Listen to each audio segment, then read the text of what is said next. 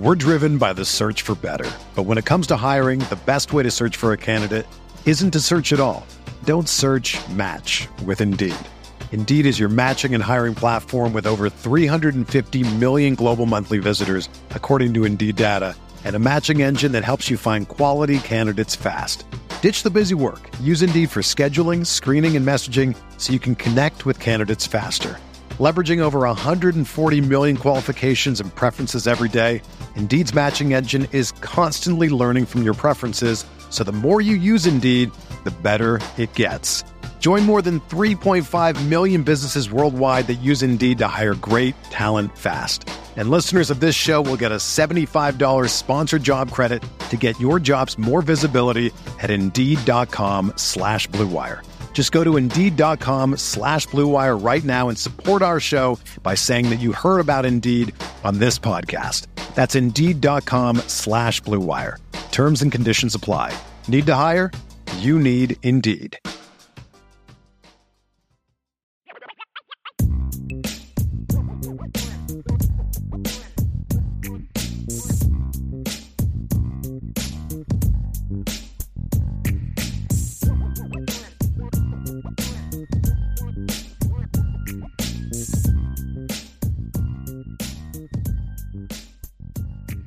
Welcome in, everybody, to the CFP Nation All-America Podcast. My name is Bill Trocchi, Senior Editor here at SportingNews.com, alongside Bill Bender, lead college football writer here at SportingNews.com.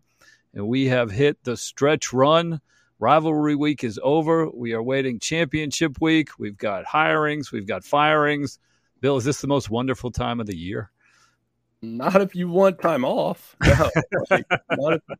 No. So, no, it's fun. I mean, rivalry week's fun, but championship week there's a lot of work to it. And it's like you said, it's like your focus is two different directions. On one, you're focused on the championship and the playoff, but as it's become inevitable with the hirings we'll talk about later this week or later in this podcast, that's part of the story too. And it wasn't until you pointed it out yesterday signing day's in 2 weeks. So they do compress the pre-Christmas calendar.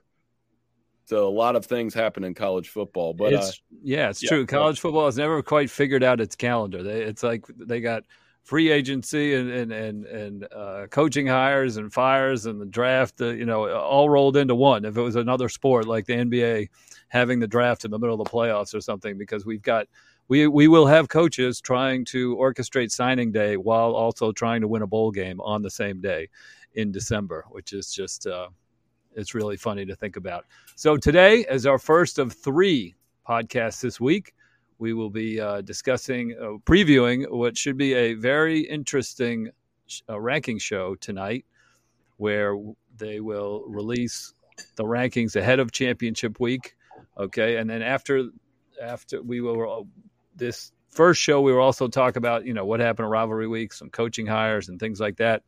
And then tomorrow we will go over the rankings. We'll see who's number 1. And more importantly, we'll see who's number 5, break it down from there. And then, of course, Wednesday we will preview championship week, give our picks, give our updates, do some trivia. Bill, I'm ready for trivia this week. You're going to be fired up. It's going to be good. I think you will do well on it. It's going to be a fun little segment there on Thursday morning. We're driven by the search for better. But when it comes to hiring, the best way to search for a candidate isn't to search at all. Don't search, match with Indeed. Indeed is your matching and hiring platform with over 350 million global monthly visitors, according to Indeed data, and a matching engine that helps you find quality candidates fast. Ditch the busy work. Use Indeed for scheduling, screening, and messaging so you can connect with candidates faster. Leveraging over 140 million qualifications and preferences every day, Indeed's matching engine is constantly learning from your preferences, so the more you use Indeed, the better it gets. Join more than 3.5 million businesses worldwide that use Indeed to hire great talent fast. And listeners of this show will get a $75 sponsored job credit to get your jobs more visibility at Indeed.com/Blue Wire. Just go to Indeed.com/Blue Wire right now and support our show by saying that you heard about Indeed on this podcast. That's Indeed.com/Blue Wire. Terms and conditions apply. Need to hire? you need Indeed. When you need mealtime inspiration, it's worth shopping Kroger, where you'll find over 30,000 mouth-watering choices that excite your inner foodie. And no matter what tasty choice you make, you'll enjoy our everyday low prices, plus extra ways to save, like digital coupons worth over $600 each week. You can also save up to $1 off per gallon at the pump with fuel points. More savings and more inspiring flavors make shopping Kroger worth it every time. Kroger, fresh for everyone. Fuel restrictions apply. So let's start with rivalry week. Let's start with Michigan and Ohio State. Michigan bloodied Ohio State through the air, and then they bloodied them on the ground. And then you were bloodied in the press box. Yes. Can we start there, please? What happened to Bill Bender first and foremost before we get to Ryan Day, Jim Harbaugh, and the stars of Saturday? I have a cut on my nose. So, I cut my nose. I scratched my nose, and this thing just bled and bled and bled and bled for Nicole Kraft. She helps with the Lantern at Ohio State. She got me like a wipe to wipe my face. It was embarrassing, but at least I didn't go viral for that reason. But, so you were interviewing J.J. McCarthy with blood trickling down your face. I was asking him a question in the press conference with blood coming down my face, and very embarrassing. But it all came out, So, and my good friend Todd Jones, he works for Ohio State, he's former Columbus Dispatch columnist. He's like, man, this game's so intense, the writers are bleeding everywhere. He's the best, really. So, and we witnessed but none, that's pales in comparison to the. There was a meltdown in Columbus for Ohio State. It was a second-half meltdown where they were, you and I have talked all year about Michigan's second-half adjustments, outscored them 28-3, stuck with the running game, got the big plays there, rattled Ohio State. And this is so uncharacteristic. I mean, we'll get into some things about Ryan Day here, but Michigan's not afraid of them anymore is really what it comes down to it for me. They are the aggressor. Harbaugh knows it.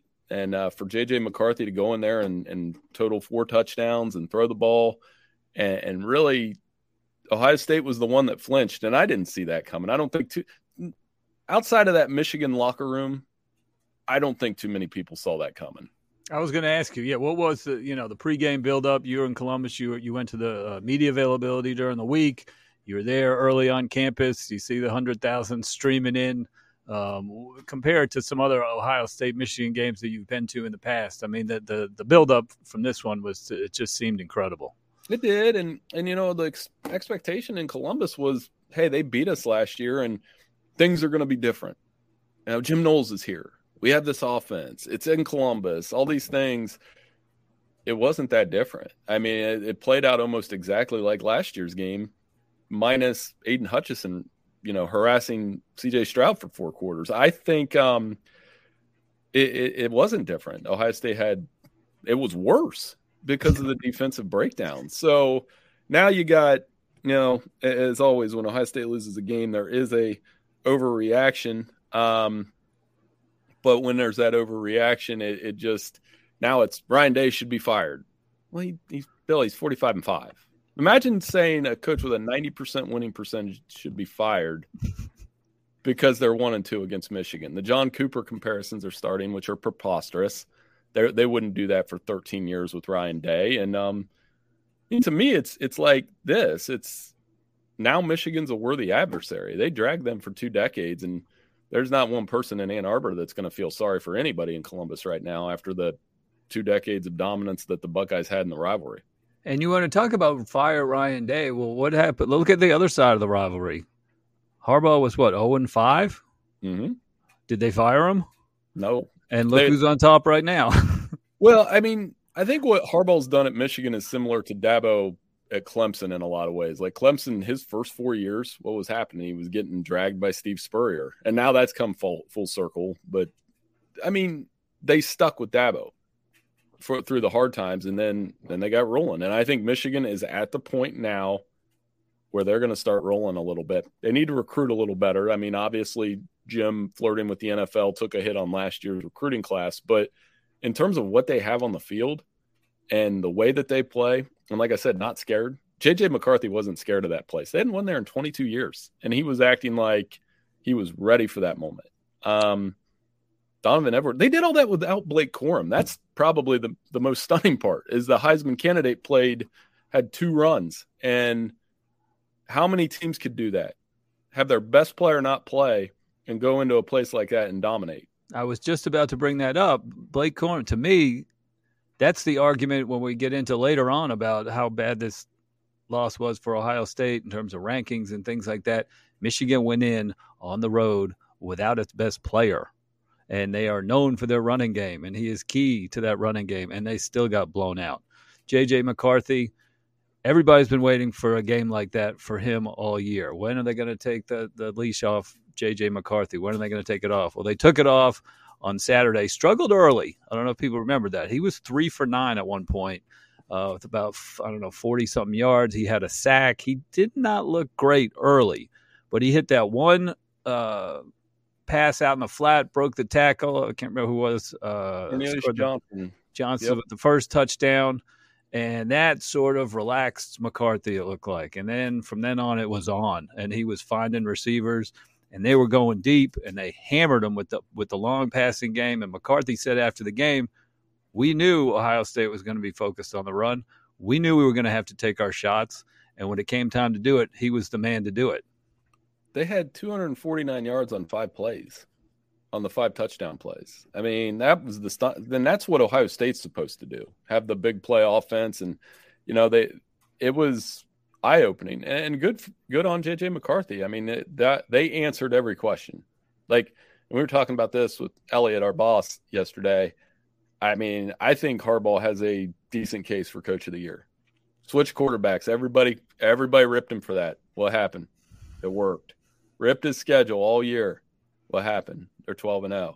Went into Columbus without his best player and coached circles around Ryan Day. Nobody thought they were going to do that. And now it's flipped the other way. Like I said, I mean, all of those things.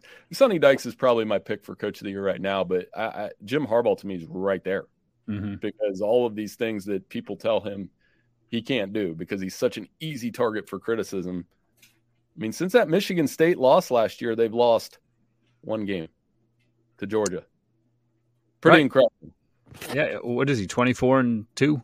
Something like that. Yeah. Like since getting a pay cut.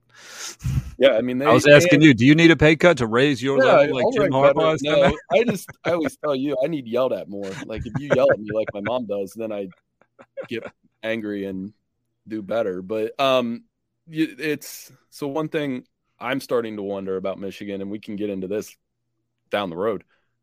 Will it be different if they see Georgia? I think it's going to be a little bit different. I don't know that they can beat Georgia, but this team lost Aiden Hutchinson and David Ojabo, and they are better. They are definitively better to me this year than they were last year, and they proved it on Saturday. Yeah, and they showed versatility too because, like I said, they opened up the lead with the pass, right? And then when it came time to take control of the game, Ohio State punted. A lot was made of Ohio State punting at the Michigan 45-yard line or whatever it was. The bigger story to me wasn't necessarily the decision to punt. What was like Michigan taking 8 minutes off the clock following that punt. That was demoralizing. Day thought, okay, hold them down there. We can get the ball back. That was obviously what he was thinking. And his team didn't touch the ball for another 8 minutes. And by the time they did, they were even further behind. Yeah, and just some questionable play calls by Ohio State. The 4th and 2, they throw a tight end streak to Cade Stover, and it was a decent throw, but it got broken up. The play before they were down by 11, and again with Stover, he tries to catch it, and Mike Sanders still breaks up a pass. They kick a field goal. There's a video going around where it looked like they may have had a fake punt set up, and the snap came to the punter, and that blew that up. I mean, uncharacteristic things. And remember last week, Bill, we were talking about John Cooper, and I went back and looked because I promised you I would. If you take away Cooper's record against Michigan and bowl games, so take that off of his total record, he was 106, 25, and 4 at Ohio State. That's a winning percentage of 82%. So these Cooper to Ryan Day comparisons, I still think they're ridiculous, but growing up around here and knowing the fan base, know how they behave. Like the only fan base that is like this is Alabama. where they expect literally to win every week. And when they don't get to what they want, some of these things happen. It was a bad day for Ohio State. Now, the good news is, and you can't even tell them that now, is there's still a backdoor into the playoff if they get some help this weekend. They could. So, yeah, great job covering all that stuff at sportingnews.com. We had a ton of stories. You wrote about Michigan. You wrote about Ryan Day, and they are still up and relevant at sportingnews.com. Let's go out to L.A. for the other big playoff implication rivalry game Saturday night when USC took care of Notre Dame. It was an interesting game. USC seemed to always be in control. They were up 10-0 at the end of the first quarter and never really let Notre Dame back in the game. But the final stats were interesting. You know, Caleb Williams played out of his mind, it seemed like. Impossible to tackle, made all the big plays, but he only threw for 232 yards, and he only ran for 35. It just seemed like he had about 500. Meanwhile, Drew Pine, who had a critical fumble and just couldn't quite get Notre Dame going down the field, he finished 23 for 26, 318 yards, and 3 touchdowns. So if you looked at the box score before the game and you told Notre Dame those numbers, and you told Notre Dame that they would be right there with USC, total yards, 408, 430, you'd expect a much closer game, but it just wasn't, and I'm not totally sure why. And that's good for USC because, that's what Notre Dame wanted, a game with those if you look at the final stats, like you said, Notre Dame fans take that. Mm-hmm. And Caleb only had 230. Now the 3 rushing touchdowns is a problem, but that was the problem, is he was able to escape the pocket, make some plays with his legs, firm up a Heisman campaign that he can just put the final signature on this weekend. His 44 total touchdowns. I was, when I was prepping for this last night, I kind of just, every once in a while you add that up, you're like 34 plus 10. Oh my gosh. But, it's just behind Austin Reed at Western Kentucky, who's done. So when all is said and done, he's going to have 50-some touchdowns this year. And that's what Lincoln Riley does. I thought Lincoln Riley called a good game. They've managed the Travis Dye injury well. The running game, Austin Jones has been good, and their offense can be overwhelming. And like you said, we kind of talked about this last week with Drew Pine. They needed lights out Drew Pine. They needed, him not to match Caleb Williams, but just to not make mistakes. And I thought Notre Dame played well, but not well enough to win. Yeah, I read a story in The Athletic this morning that talked about Notre Dame, I think, had 16 missed tackles on Saturday, and they had 16 the previous 4 games combined. And that was a lot of that's chasing Caleb Williams around, right? But a lot of it came in the running game too. I mean, Austin Jones was terrific. They ran him up the middle several times, and that was part of USC maintaining control of the game, not necessarily running away from Notre Dame, but maintaining control.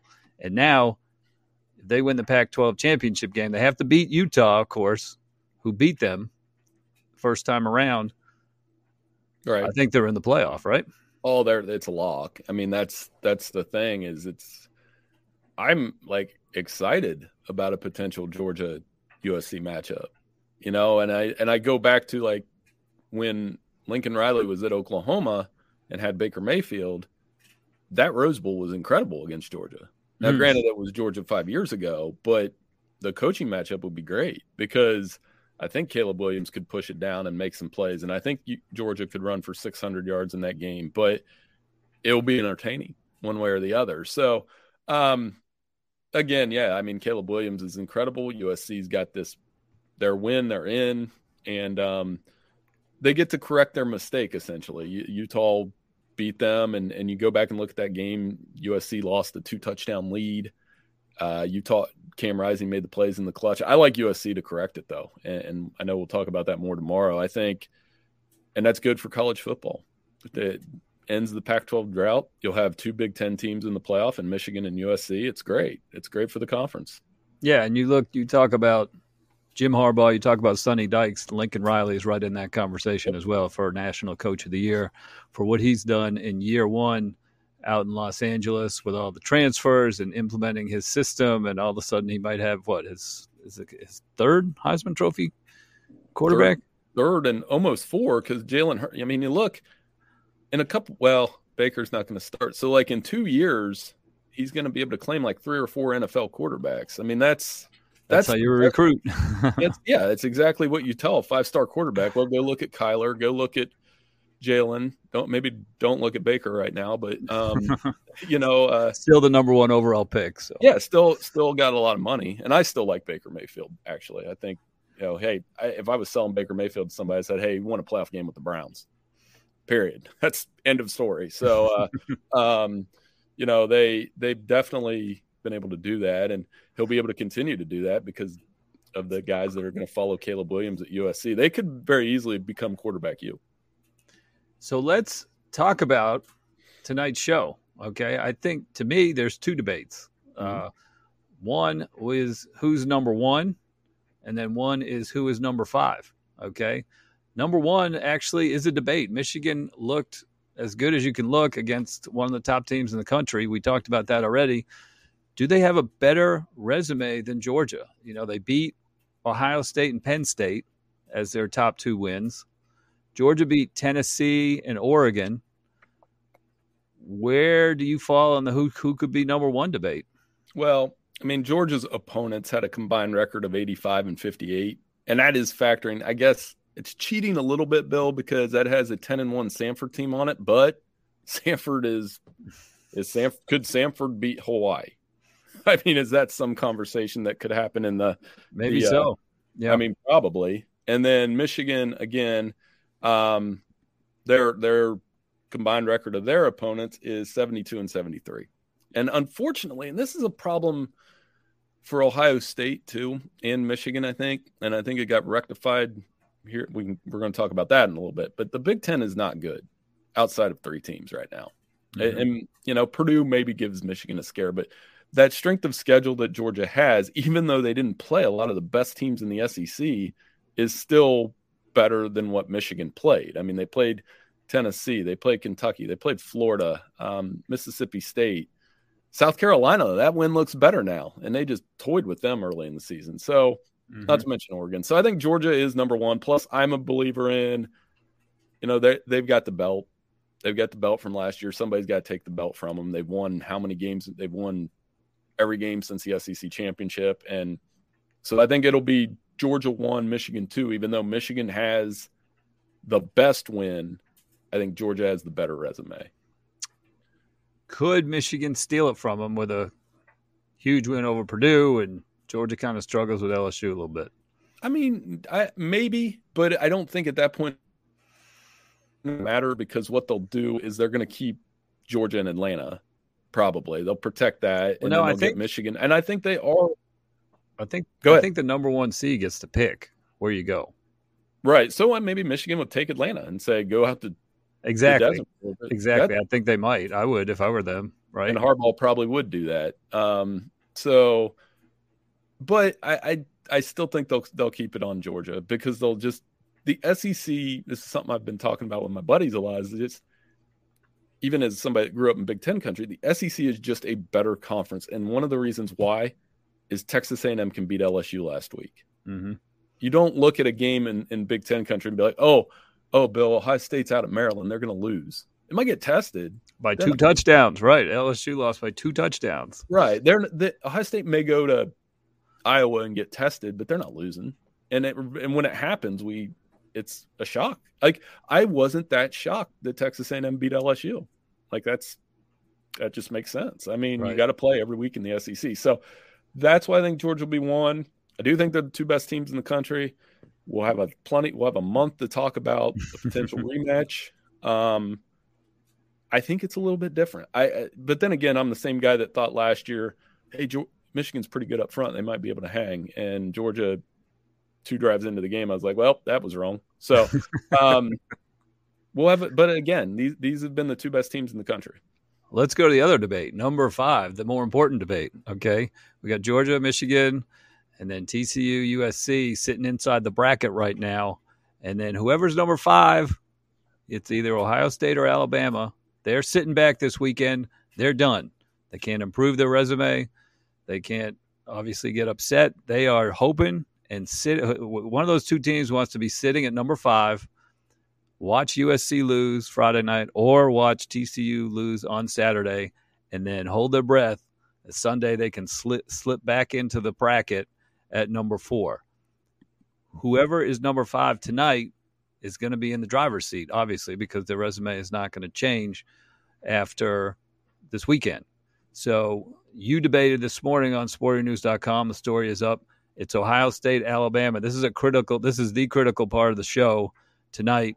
We'll see how long they milk it while everybody's watching. Who is number 5? Who do you think should be number 5, Ohio State or Alabama? This is the story of the one. As head of maintenance at a concert hall, he knows the show must always go on. That's why he works behind the scenes, ensuring every light is working, the HVAC is humming, and his facility shines. With Grainger's supplies and solutions for every challenge he faces, plus 24/7 customer support, his venue never misses a beat. Call quickgrainger.com or just stop by. Grainger, for the ones who get it done. Well, let's start out with I didn't listen to my editor, and I just eliminated Tennessee right out of the bat. Am I wrong for doing that? Is there any case for Tennessee? I'll give you the floor on that one.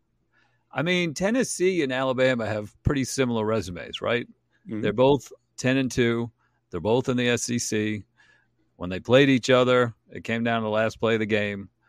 Tennessee has 2 losses. Alabama has 2 losses. Now, Alabama has 2 close losses. Well, Tennessee kind of got blown out twice, right? And the history of the the history of the committee says they don't like blowout losses and they don't like 2-loss teams.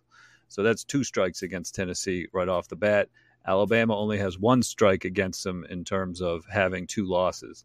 But, Tennessee has much more impressive wins. The win at LSU, the blowout win at LSU, is far better than anything Alabama has on its resume.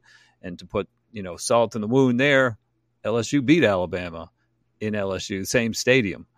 So that's Tennessee's argument is like, hey, what about the LSU game? And what about the fact that we won head-to-head? And that's a strong argument. But I agree, but I think that just they got eliminated by the blowout against South Carolina. That's how the committee will see it. You present a really good case. I mean, they did beat them head-to-head, but I just knowing committee behavior, that was the second that they got blown out and the second that Hendon Hooker went down, that they were basically going to the Sugar Bowl or the Cotton Bowl. And plus, it spices up this argument with Alabama and Ohio State, which, we sketched out, and it's pretty simple. Like, those Alabama's 2 close losses in a better conference, which we just talked about, way more than Ohio State's blowout loss at home to a better team. I still think Ohio State, and what they'll cash in is the victory against the top 10 team, Penn State, a victory against Notre Dame. Where do you think they'll be, Bill? About 18-20. Alabama's best win, ranking-wise, right now, will probably be Texas in a game that they should have lost. So I don't know if they should have lost necessarily, but Texas was down their quarterback during that game. Right. And Texas, they could have lost. Let's amend it to that. Like, they easily could have lost because Texas had a field goal and some things happened. So their best wins are Texas and the Mississippi schools, whereas Ohio State's best wins are Penn State, Notre Dame. Their third best wins probably Iowa, which is not great, but it is what it is. It was 54-10, so not bad. Not a bad win against a 7-win team. They won by 44. Ohio State, I think, wins this argument tonight. And the hard part is they can't really change their mind or justify changing their mind based on the fact that neither one of these teams is going to play this week. Right, and none of the teams that they played on their resumes is going to have a significant change this weekend, and what I mean. So you're right. This is what you watch tonight because this is who the back door may open for. And I think Ohio State's going to be the right answer. So we'll see, though. I mean, this committee, I don't know how they're going to view that blowout loss because it was very jarring. It was very emotional. And recency bias is a real thing. It's a human nature thing. I mean, recency bias is you try to ignore it, but you can't. You just saw it 5 days ago. You know what I mean? Or whatever. Who would you pick if Alabama played Ohio State? Who would you pick to win? Toss up, really? I mean, I think Alabama is still really, really good. Like Bryce Young, I trust him more in big spots than I do Stroud. And I think I've seen him drag that team over the finish line. I mean, Alabama just, it seems to me, every time I watch, I'm like, so many self-inflicted mistakes. I guess at this point, it's not just a one-off. It's a pattern with this team. But if they could ever clean that up, I think they're right back to where they've been or close to it. Right. And I think we'll see. I'm genuinely curious. I do think the 2-loss rule still applies, though. Haven't seen a 2-loss team in the playoff. I don't think we will, but we'll see. I mean, that's definitely something to watch tonight. Let's close the podcast with a little coaching discussion. We've had 3 hires, I think, since our last podcast. 3 major programs: Wisconsin, Nebraska, and Auburn, all made it official. All 3 were a little bit of a surprise, I think. If you were told a month ago who's going to get the Wisconsin, Nebraska, and Auburn jobs, right? You'd probably go Jim Leonhard, Lance Leipold, and Lane Kiffin. Yeah. Probably the leaders of those 3. And we ended up with Luke Fickell, Matt Rule, and Hugh Freeze. Who came out of this with the best hire? Fickell to Wisconsin, hands down. Most surprising of the 3, too. I mean, because like when we made those coaching lists that we always do at Sporting News, everybody else does them too. Nebraska, we had Rule on there. I think Auburn, we had Freeze on there as like makes sense. I really thought with Luke Fickell that he would stay at Cincinnati for a few more years. It is a home run for the Badgers. And we talked about this before the Paul Chryst firing. They have the 6th, like you tell somebody this, they say, wow, they have the 6th best record among Power 5 schools in the playoff era. Like behind who? Alabama, Clemson, Ohio State, Georgia, and Oklahoma. And what do those teams have? Playoff appearances. So I think Luke Fickell, even ahead of Notre Dame, who's been in the playoff multiple times. Wisconsin still ahead of Michigan, and ahead of Michigan, ahead of plenty of good programs. And Fickell's talent development and recruiting at Cincinnati was incredible. Ahmad Gardner, I mean, Desmond Ridder, Alec Pierce, these are guys that are playing on Sunday. Ridder will be soon. But great job. And I think if he can bring that to Wisconsin, which already does a pretty good job of producing NFL guys, improves the recruiting, develops the quarterback, they'll dominate the Big Ten West. I like their hire the best of the 3 by far. You know who else likes it? Ryan Day. Well, maybe until Wisconsin comes in and beats him, and then he's really not going to like it. So, if that happens, but Wisconsin hasn't beat Ohio State since there was a game. The year I think was 11. They had J.J. Watt and that game, and they didn't beat Ohio State when they had Russell Wilson. But that's an aside. Matt Rule's a great hire too. I love, and the Big Ten West just got a lot better with 2 hires, because I think Matt Rule, I don't know what your expectations, Bill, would be for what he does. I think he gets them back to like 10 wins, and maybe they're competing there, and that's a start. So, yeah, the Big Ten West and then you factor in that UCLA and USC are coming. I would just slide Purdue over to the other division and keep the divisions. I think you could survive with that. I'm done predicting Nebraska hires after Scott Frost, so I'm going to remain. What about you? That one? What about you, Freeze? What do we do? Yeah, Lane Kiffin really surprised me. I mean, he seemed to drop breadcrumbs all season, complaining about the Ole Miss fans not showing up for those, 11 a.m. kickoffs, partying too much in the Grove, and his statements on Texas A&M having more NIL money, hinting that Ole Miss couldn't compete resource-wise with team in its division, and he didn't totally dismiss the Auburn talk leading into the Egg Bowl, and then all of a sudden he pulled out. So that really surprised me. I thought Kiffin would be successful at Auburn. I think he's done a great job at Ole Miss, and Auburn probably is disappointed that they weren't able to get him. How will Hugh Freeze do? I mean, he's been good wherever he's been, right? So He did great at Ole Miss. He did great at Liberty. He's got some baggage that it's hard to overlook. in terms of character and whatever you want to say, recruiting violations at Ole Miss that were uncovered by the NCAA. Auburn is known for not, caring, giving guys a second chance. Let's say that. Bruce Pearl among them, right, on the basketball side, and that has worked out well for them. They're not afraid to hire guys with some dings on their resume, so to speak. So, I would think he's a better fit than Brian Harsin was. And, he needs to ramp up the recruiting. How big is his name out there? Is it as big as Lane Kiffin with the high school kids and the transfer portal kids? Probably not, right? But, scheme-wise, what he did at Liberty was very, very impressive. What he did at Ole Miss, he beat more talented teams. Bobby Petrino comes to mind as somebody who was able to do, more with less type of thing. So I think that's what Auburn got, and we'll just see how it works out. I mean, I think he'll do fine. I mean, he's the guy that it'll bug Saban a little bit. He beat Saban a few times. I think he's the last guy to do it back-to-back in the SEC, 15 and 16.